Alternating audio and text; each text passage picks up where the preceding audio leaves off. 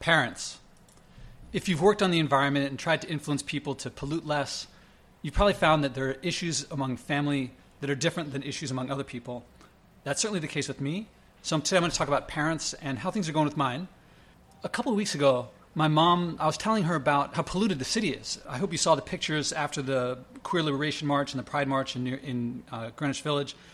And I'm saying how much it's polluted. And she says, Josh, it's clearly bothering you. Why don't you just move away from it if you don't like it so much? My dad, I've invited him to be on this podcast many times, and he keeps declining. And I said, I invited him in some way that was meeting the priorities I thought he had before. And he said he didn't want to do it, but I think my read, and this is just my read, but I think he read my inviting him as me wanting him on it. And so he started doing this transactional thing of like, well, if you want this from me, then I want this from you. He didn't say it like that, but he was like trying to get something, trying to cajole me into that. Now, to move away from the problem is the opposite of my mission. This is like saying to a boxer, if you keep fighting with the person, why don't you just stop boxing? The point is to be where the problem is, to solve the problem, not to run away from it. That's what's been causing the problem all this time. Nearly everyone else identifies my work as helping the world, even if they don't see the underlying, the beauty and the harmony and the glory and such that I find in leading others in solving this problem. But my parents get annoyed and they try to change me. So why this discrepancy? If you listen to the podcast, you're probably interested in leading people on sustainability. You probably face different problems when you try to lead your families than when you try to lead other people. Maybe my story will help your situation. And I want to be clear on the outset. My parents love me, they support their son, or something pretty close to me, like Josh Prime, just a little bit off from me. How is it that my sharing my mission with them results in so much misunderstanding? I want to tell you about a pivotal life moment. This was about 20 years ago. I was working at a company, and there was some conflict between me and someone else. I don't remember exactly what the problem was, but I remember that our manager said, the person that we both reported to, and said, all right, what's the problem? Each of you share what the issue is, and let's try to resolve it. I thought, what?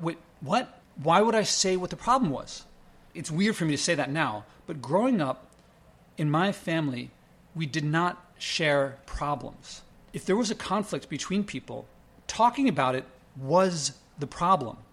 So that moment was revolutionary with my manager about 20 years ago, because I said, why would I share it? Isn't that the wrong thing to do? That exposes it. And she says, yes, only by knowing what the problem is can we resolve it. My gut wanted to say, are you crazy?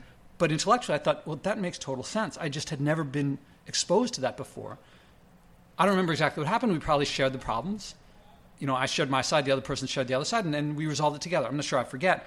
But I can tell you why I didn't want to share it, because when I look back at my memories, I have memories of sharing problems with my dad and him bellowing with anger. And I remember, and this was me when I was a little kid, and my mom wouldn't bellow. I remember her, it would be more like playing the martyr, showing that she was hurt and implied that the person bringing up the problem hurt her, not the conflict, bringing up the conflict. After all, if no one brought it up, she wouldn't feel bad. So I learned as a child not to expose conflict. All those years, I would just let it fester. I would sweep it under the rug.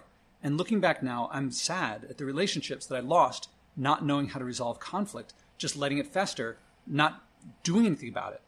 Then after that job, not long after that, I went to business school. And in business school, there's courses in negotiation and leadership, and I learned to manage conflict. Now, when there's conflict, I see the way to solve it, the way to resolve. You can just let it fester. Sometimes that's the best course of action. If you're not going to deal with the person anymore again, or for whatever reason, you can let it fester. But I prefer to share it in a way that we both can resolve it. My model for conflict, for exposing it, in relationships, I don't think you can avoid having conflict. Different people have different values, even people who agree on very many things.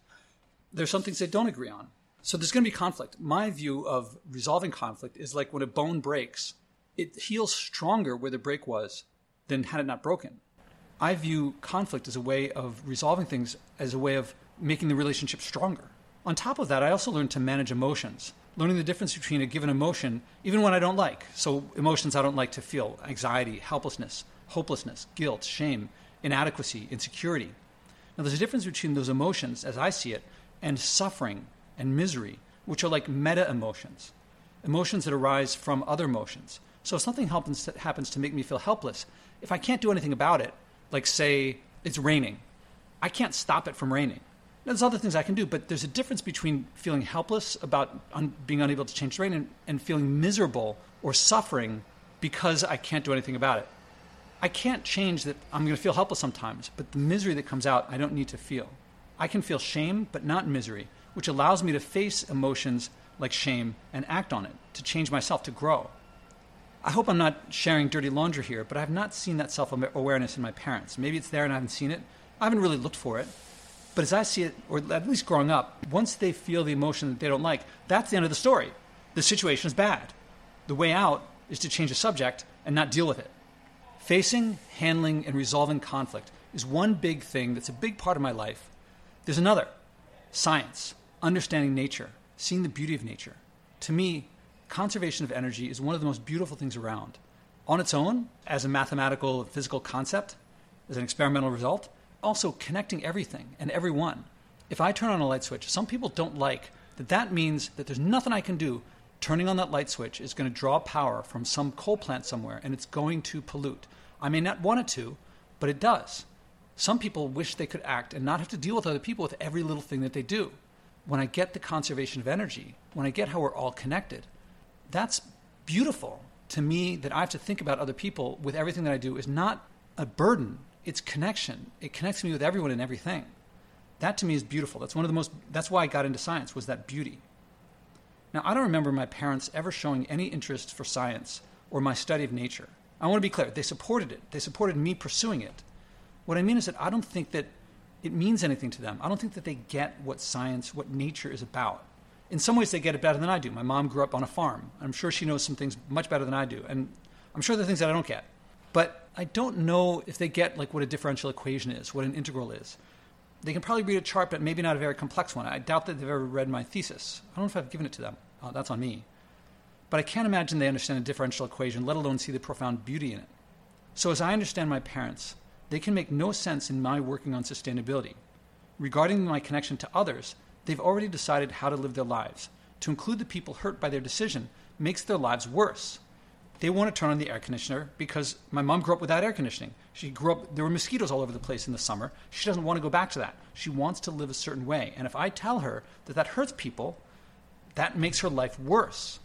If ignoring how their behavior hurts others, if that makes them feel better, as far as they're concerned, the problem's solved. They feel better. What's the problem? To bring up at that time that others are suffering for our decisions, that just makes them feel bad. Why not just talk about relatives or who's doing what, other things than the problem? From their view, I'm talking about something abstract, science and nature, that makes them feel bad, conflict. The possibility of seeing beauty or changing culture, let alone individuals, is, as best I can tell, beyond them. I'm sure there's facets of them that I haven't seen. This is just my read of things. Longtime listeners know that in the past I described myself as Meathead in relation to them. Meathead, if you saw the show All in the Family, a big, huge hit show, I think in the 70s, maybe also 80s, there's a character called Meathead. He was the son of the main character, Archie Bunker. Meathead believed, and his name wasn't Meathead, it was Michael, I forget his last name. He was the son-in-law of the main character, Archie Bunker. But I'll call him Meathead because that's what Archie, the main character, called him. Meathead believes in equal rights across racial, sexual, and class lines. This is in the 70s when this was on the forefront. People didn't necessarily believe in equal rights for women, equal rights for people of different skin color. Most of us would agree with him, and same at that time watching the show, inequality. But he lives in Archie Bunker's house. And in that house, the roles were prescribed from his time by race, sex, and class, and equality angered him. The wife's job was to be in the home. That's the way it was. Edith, his wife, didn't like that, but that's the way things were, and that's the way he grew up. And why would people change that? To him, it got him angry when people tried to change that. But Archie was written to be the main character of the show. He was the racist with the heart of gold. But what's easy to lose sight of when the show is written to make him understandable is that a racist with a heart of gold is still a racist. So while I'm Meathead today, the issues today are not sexually, well, there are issues of sexual equality and racial equality and things like that, but I'm talking about the environment. So while I'm Meathead, that is to say, I'm trying to reduce pollution. I'm trying to reach sustainability. I believe that a TV show with them and me, they might be the characters that everyone understands because most people pollute, but I think they would agree with me that we want sustainability. We want clean air, clean water, clean land. If I'm Meathead with regard to the environment, they're the polluters with the heart of gold. Well, polluters with hearts of gold are still polluters. They're still hurting people. Now, I may be taking a big jump here, But the more that I see how the system of slavery evolved into the system of pollution today, that is, it's one and the same system. If that seems like a big jump to you, I'll link to my blog post with the charts, or not charts, but diagrams that show how the two systems are the same. And historically, one evolved into the other. Keeping in mind, the biggest difference between the system then and the system now is that the scale of the pain, suffering, and cruelty today is much, much greater today. In that every year today, I'll put a headline in that 9 million people today, a year, die from just breathing polluted air. Among the many ways that people suffer, that's just one of them. 9 million a year. It took centuries for the Atlantic slave trade to reach that kind of number. But the more that I see that system evolved into this one, the more that I see a divide like the households that split among slavery lines during the American Civil War. Sometimes a family member supported slavery and another supported abolition. That conflict may have torn some families apart.